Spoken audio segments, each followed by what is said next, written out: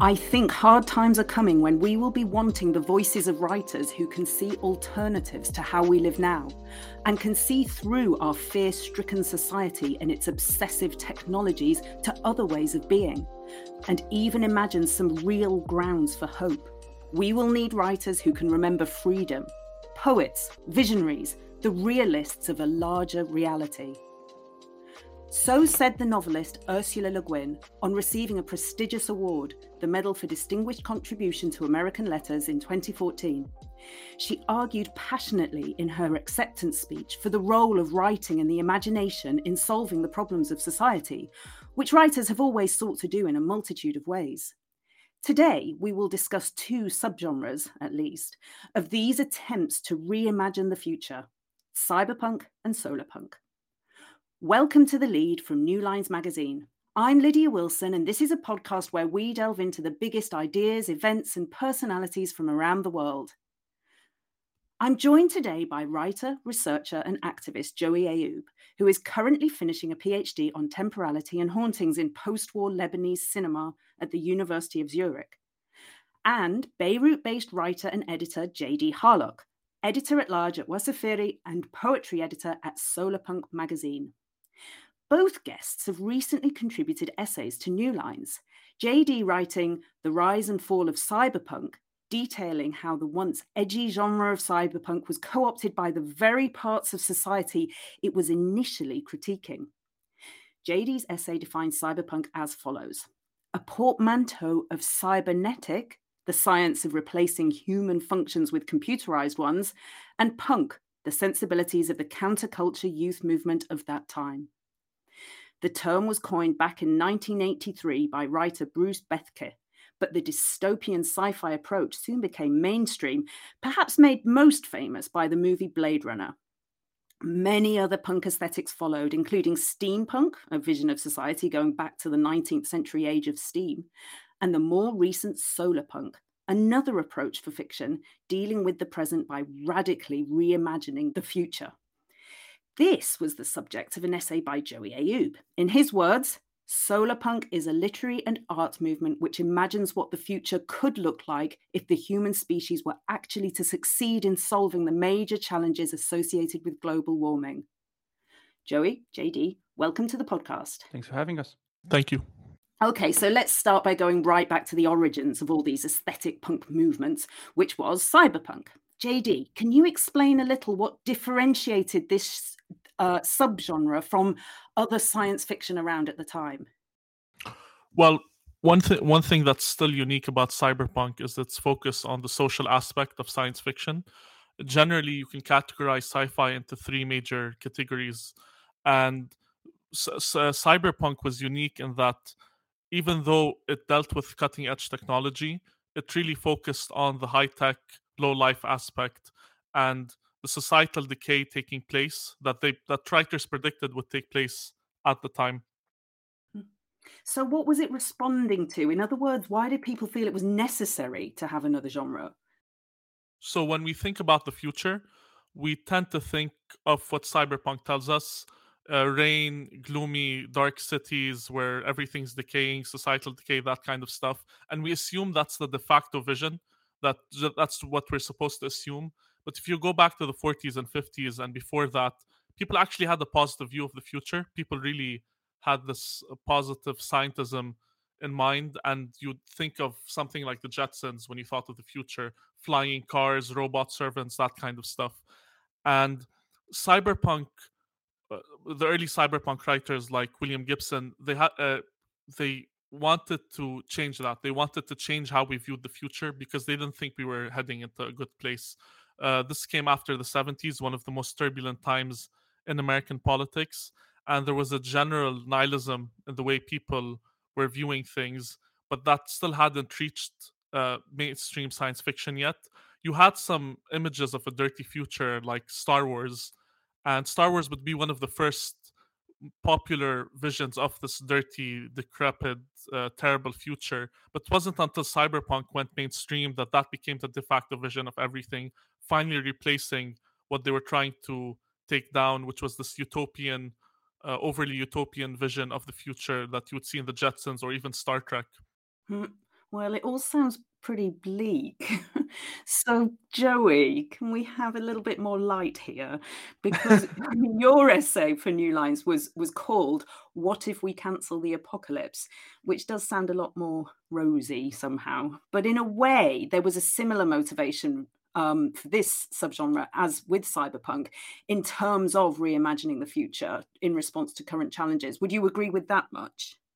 Yeah, yeah, I would definitely. I mean, as JD mentioned, I think Cyberpunk was responding to a very specific moment in time. If we think of the rosy futurism that JD mentioned, like the Jetsons and that sort of stuff, which were, kind of normal, if we can use that term, at the time with the first man on the moon and that sort of thing. And there was a sort of a sense that things were heading in a good direction, however one would define good, right? Like you would be forgiven to believe that, well, 10 years from now would look better, would feel better, we would have higher standards of living and so on than today.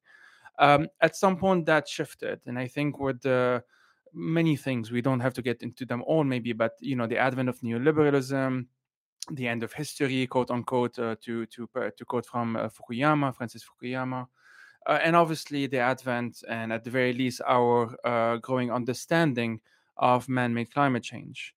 And so I think at some point in the past decade, 2 decades or so, there's been this growing need to have something beyond cyberpunk, because as JD mentioned, that at some point that became the dominant thing. Cyberpunk used to be sort of the edgy one, the punk. That's what punk obviously implies. But at some point, it was kind of the easier thing to think about, the easier thing to imagine. Let's say it's very easy today to imagine the apocalypse. Anyone listening to this has like 10 different templates of what the apocalypse can look like. And I think about 10 years ago, so I think that's when, if I'm not mistaken, the first at least compilation of cyberpunk stories, solarpunk stories, were published in Brazil in Portuguese.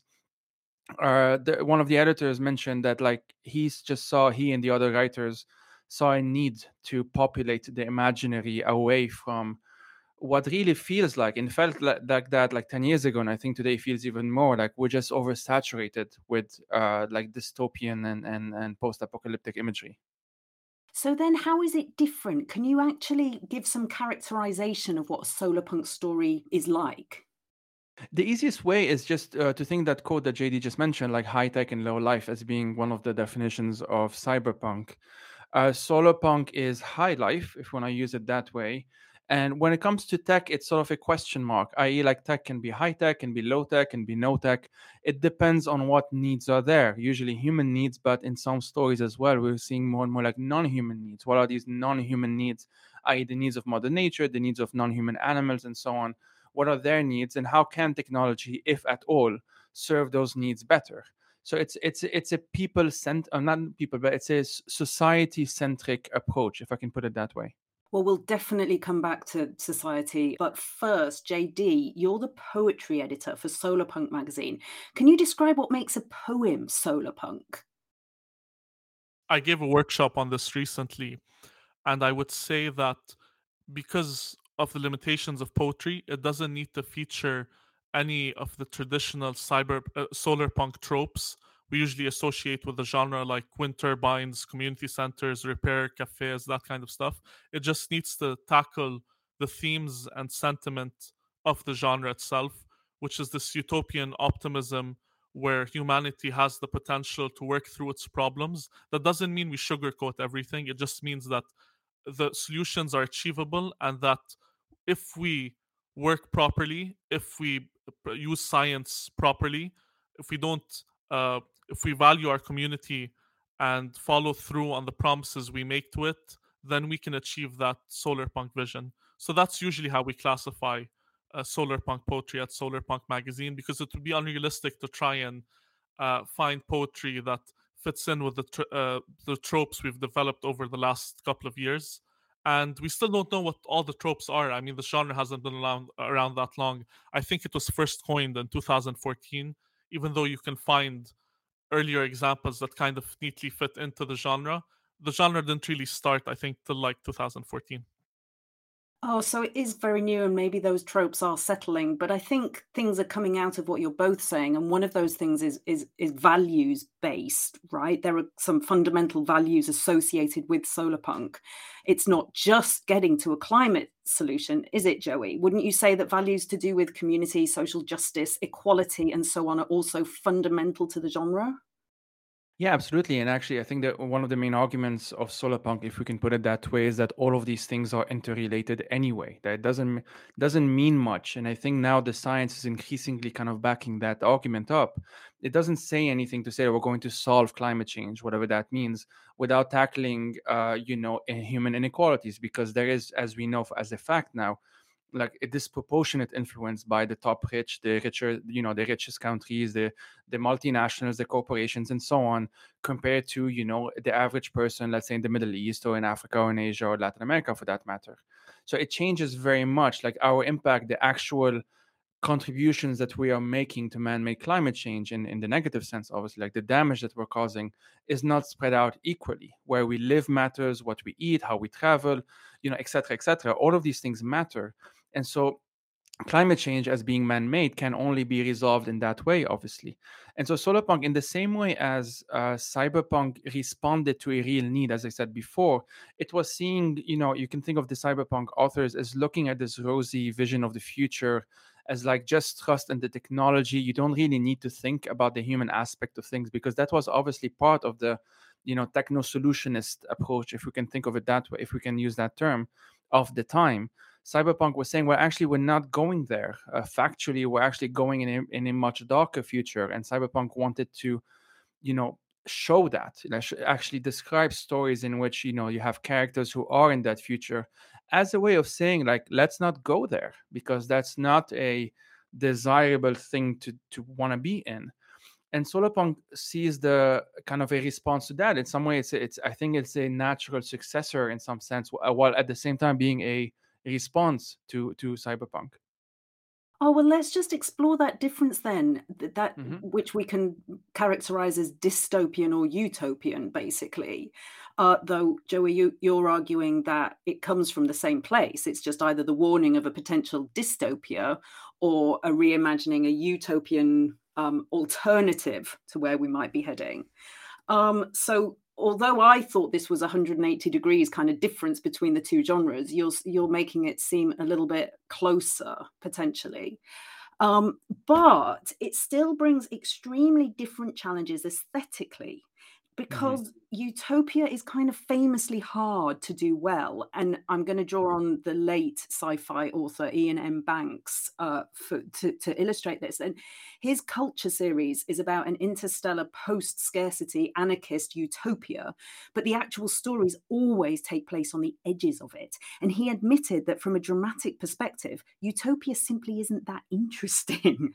Has this been a challenge for solarpunk, do you think? Is this perhaps why solarpunk isn't quite so popular or well known? I mean, I think it would be a challenge regardless of the genre. And solarpunk is very new, as JD mentioned. I think actually, like, even though you can trace it to roughly a decade, a bit less than that. The past couple of years, really, with the kind of the pandemic, I think accelerated that saturation, if you want to put it that way, of these negative futurisms, right?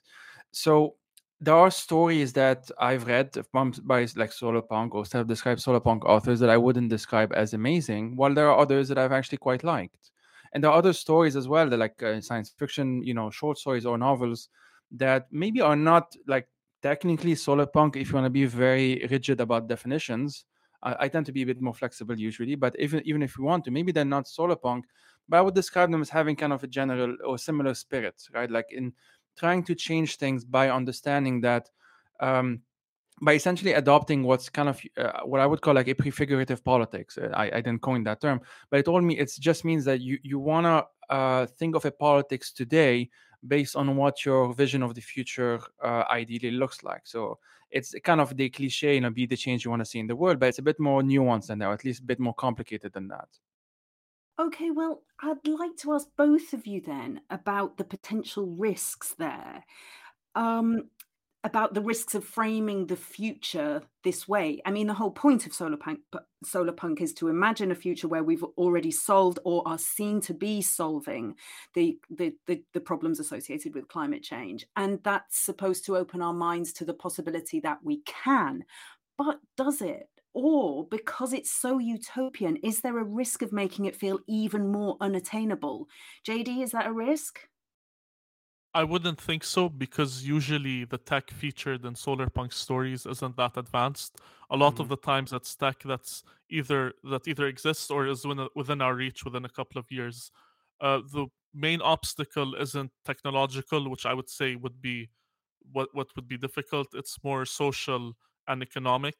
And the point of Solarpunk is that it's a radical solution to radical times, and that's probably the biggest obstacle. But I feel like as the situation in the world deteriorates, we're going to be forced into these radical solutions, whether we're willing to go along with it or not, because as is, the world can't really continue the way it has been for the last 30 years.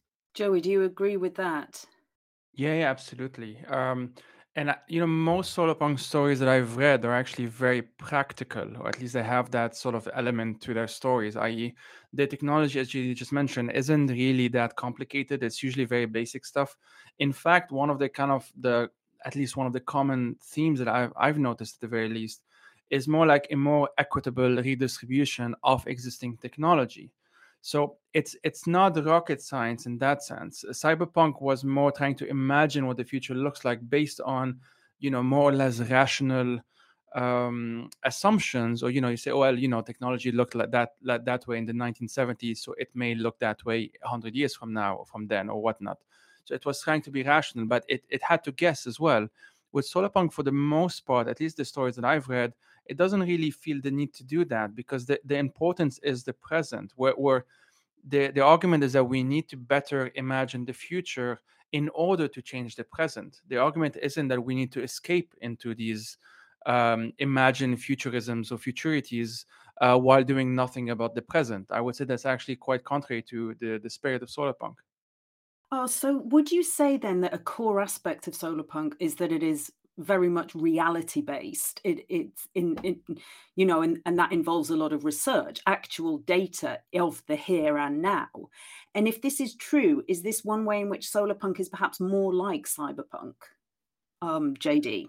I would say that the scientific aspect of Solarpunk isn't that focused on, and most of the tech you would see in it is something most people would know from common knowledge or from something they've seen on Twitter or YouTube.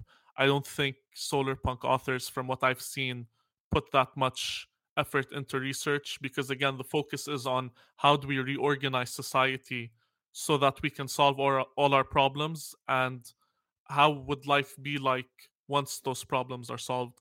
And I want to go back to this idea we mentioned before, where just because something is utopian doesn't mean there are no problems. Utopia means society's problems have been solved, not your personal problems. And some solarpunk stories deal with personal or local conflicts that emerge from a utopian society. So just because the world's problems have been solved, it doesn't mean our problems have been solved. But again, that's part of the process of getting there, I suppose, would you say? Some solarpunk stories don't exist in a fully realized solarpunk utopia. Usually, sometimes it's on a society that's getting there, and it's the conflict of how do we get to that last push where we're on at the solarpunk utopia.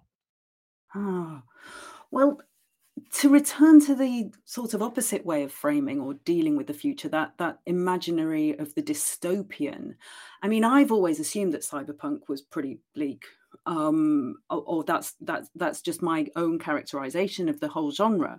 But when your essay came out, JD, the producer of the podcast tweeted that the underlying fantasy of cyberpunk is actually quite optimistic, in that the tools being wielded by the big corporations are used by the heroes to fight back. And as he put it, that's hacker logic.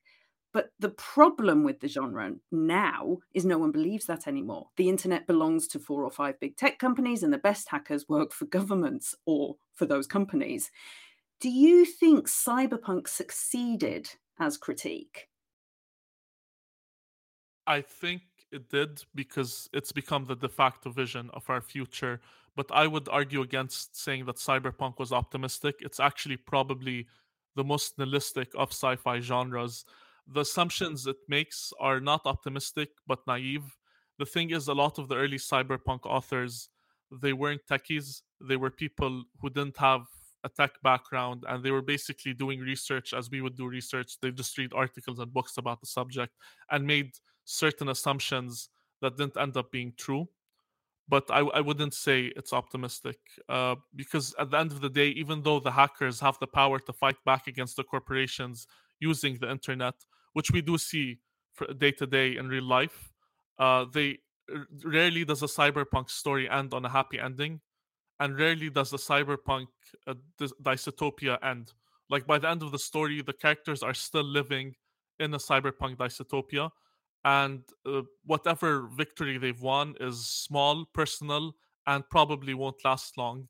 And that comes from the noir influence and the hard-boiled fiction influence on the genre, because William Gibson, uh, for all his foresight and for his ability to craft this interesting world, his stories at their heart were just tech noirs or hard-boiled fiction in a cyberpunk setting, or noirs in a cyberpunk setting, or whatever term you'd like to use for them. I mean, when I asked you if you thought cyberpunk succeeded as critique, you mentioned how widespread it is, but I see that as succeeding as in spreading its aesthetic.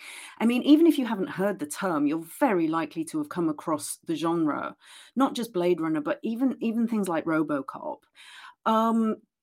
But I want to kind of go back to the idea of it succeeding as critique. Do you think its messages have got through, Joey? The messages of cyberpunk, I mean, to some extent, I would suppose so. To be honest with you, I just think that at some point it became a bit too familiar, that it lost a bit its edge. Like the entire point at the beginning, at the very least, was that, at the very least, if you were the authors promoting and writing these stories, is that, again, like the future that we think is going in the right direction is not going in that direction. And so I'm going to write a story to show you what I think it could look like. Now, I actually agree with JD's critique of cyberpunk. I don't think it was optimistic for the most part. There is a bit of optimism embedded in some of these stories, kind of like what you mentioned, or what the producer mentioned, that like the hero of the story can use the weapons of, let's say, the corporation or Big Brother or whatever against the powers that be. But usually, as JD just mentioned, it's not like a society-wide level. You don't quite see the dystopia that they are supposedly fighting against actually being overcome. In many ways, the logic of the dystopia, if you want, had already been internalized by the time the heroes, let's say, are fighting the bad people or whatever. Mm-hmm. So do you think either movement has had an actual impact on activism, would you say? Cyberpunk, to some extent, yeah, I suppose so. I'm not entirely sure, but I think you can at least make the argument that saturating our imaginaries with pretty bleak, nihilistic, again, post-apocalyptic, all of those terms that we've been using, futures, doesn't necessarily, I'm not going to say like it's stopped activism or it's made things worse. I don't know if I can make that claim because that's probably too simplistic, but I don't quite know if it helped. I don't quite know if it made things better, because at the very least, if we want to imagine what we want as an alternative to the things that we oppose, we need to literally be imagining it. We need to literally know, like exercise that muscle, so to speak, of what it is. What is this vision that we are fighting for? What is this thing? What does it look like? What does it feel like? Even what does it smell like? What are the colors? What are these societies? What do they look like? How does it feel to live in such a society? I think that muscle hasn't really been trained, and to some extent I do think cyberpunk has filled that void in a way that I don't think has, in the long term at the very least, been very beneficial for us. I think Ursula Le Guin would definitely agree with you. That's exactly the muscle she's talking about in the quote I started with. But would you say then that solar punk has a better chance of influencing our actual futures because it is giving real alternatives rather than giving us the dystopia? It's giving us a chance to work towards something that's a solution. Yeah, I would. I have actually one of Ursula Le Guin's quotes on my website. She said, like, we live in capitalism, its power seems inescapable, but then so did the divine right of kings. Absolutely. And it's Yeah, that great quote. it's that quote by, it's been attributed to Frederick Jameson and a bunch of other people, like, it's easier to imagine the end of the world than to imagine the end of capitalism, right? And that should be taken very seriously, because it is actually easier to do that. And that's at the very least a bizarre thing. Like, we can at least all argue or all agree, I would hope, that it doesn't seem to be a good thing that it's so easy to imagine the end of the world, compared to the fact that it's so difficult to imagine the world not ending. And that's something that's a challenge. I can think of a book by Amitav Ghosh called The Great Derangement: Climate Change and the Unthinkable, because for me, solar punk is a way of making it thinkable, in a day-to-day setting, and not just between so-called activists or climate experts and people who are already probably thinking about it way too much for their own mental health, but actually redistributing that burden so that it actually becomes easier to do so collectively. I mean, you've both mentioned that solar punk is an extremely young genre, dating it to around 2014, I suppose. But there's also a lot more on the horizon, isn't there? I mean, JD, you've just taken the opportunity to pitch me about lunar punk, a term I'd never heard before. Can you tell us what is lunar punk? So lunar punk, I would say, is a response to solar punk, kind of a natural one because again, solar, lunar, and on top of the different aesthetic, and it's kind of obvious what the different aesthetic is. Like solar punk is built around solar imagery, lunar punk is around lunar imagery. Lunar punk stories are more introspective. They look within. There's a darker edge to them, and they're basically a counterpart to solar punk, a complement to it, where you can get to tell these darker stories in a utopia that have more of less of a focus on community and more of a focus on the individual. And what do you think the different sorts of effects of that kind of driving motivation is on the reader? I think again, because solar punk communities are solar punk stories are so community focused, people might feel like their individuality is being sapped out of them, because again, that's what capitalism offers you. It offers you the opportunity to become an individual, quote unquote. And I feel like when I pitch solar punk futures to people, they're kind of hesitant, because with the end of capitalism, I don't think many of them know how they would define themselves or their existence in a solar punk utopia. And I think lunar punk is kind of the antidote to that, where you get to see people work out personal introspective problems on how to define themselves in a society like this, more so than you would see in a solar punk story. Joey, what do you think's next for the punk movement? Well, as we said, like solar punk is very young. JD just mentioned lunar punk. I can imagine many genres that sort of embody the spirit of what solar punk is trying to do, right? I mean, in the essay, I mentioned that solar punk is in conversation with and can encompass stuff like Afro, Indigenous, disability, queer futurisms, feminism, anarchism, etc., decolonialism, and so on. But it's not just that, right? Like, there's just the stuff that maybe I thought of in the essay. I think we live in an extremely complicated world, and there won't be a single punk or a single ism that's going to solve all of them, that's going to fix all of them, that's going to move us forward to like on its own. But I just think solar punk is one of those tools, and I think very likely one of the most effective ones. And the advent of lunar punk, which I do agree with JD, I think it's just going to grow and grow more. It's, I think, in other punks that or other genres as well, that I think will come out of that spirit. I think it's sort of a testament that at the very least we have this desire, we have this need for different stories in a time where we're being told, like, to be realistic, quote unquote, is effectively to adopt what Mark Fisher called capitalist realism, i.e., to accept the reality that there is no such thing, there is no alternative, to quote Margaret Thatcher. to capitalism. There's no such thing as society, to quote her again. It's actually to say, well, you're wrong. This is not the case. There are alternatives, not just the alternatives, but we need those alternatives. The current trajectory we are on, we know for a fact, as a scientific fact, is simply not possible to continue. It's not sustainable. Okay, well, to finish then, you both have read, written, edited a lot on solar punk and other forms of punk. Have either of you dabbled in writing it yourself? Yes, I'm a fiction writer, and I've written many cyberpunk and solarpunk stories that have been published. I've even written lunarpunk stories. One of my short stories will be in the first lunarpunk anthology soon. And what are the barriers then to imagining those futures? So the problem with solarpunk is that, again, because conflict is reduced, there aren't that many plot options. So I would say that you have to draw inspiration from slice of life fiction, and I find that Japanese slice of life fiction, especially in anime and manga, is a great inspiration to writing solarpunk stories.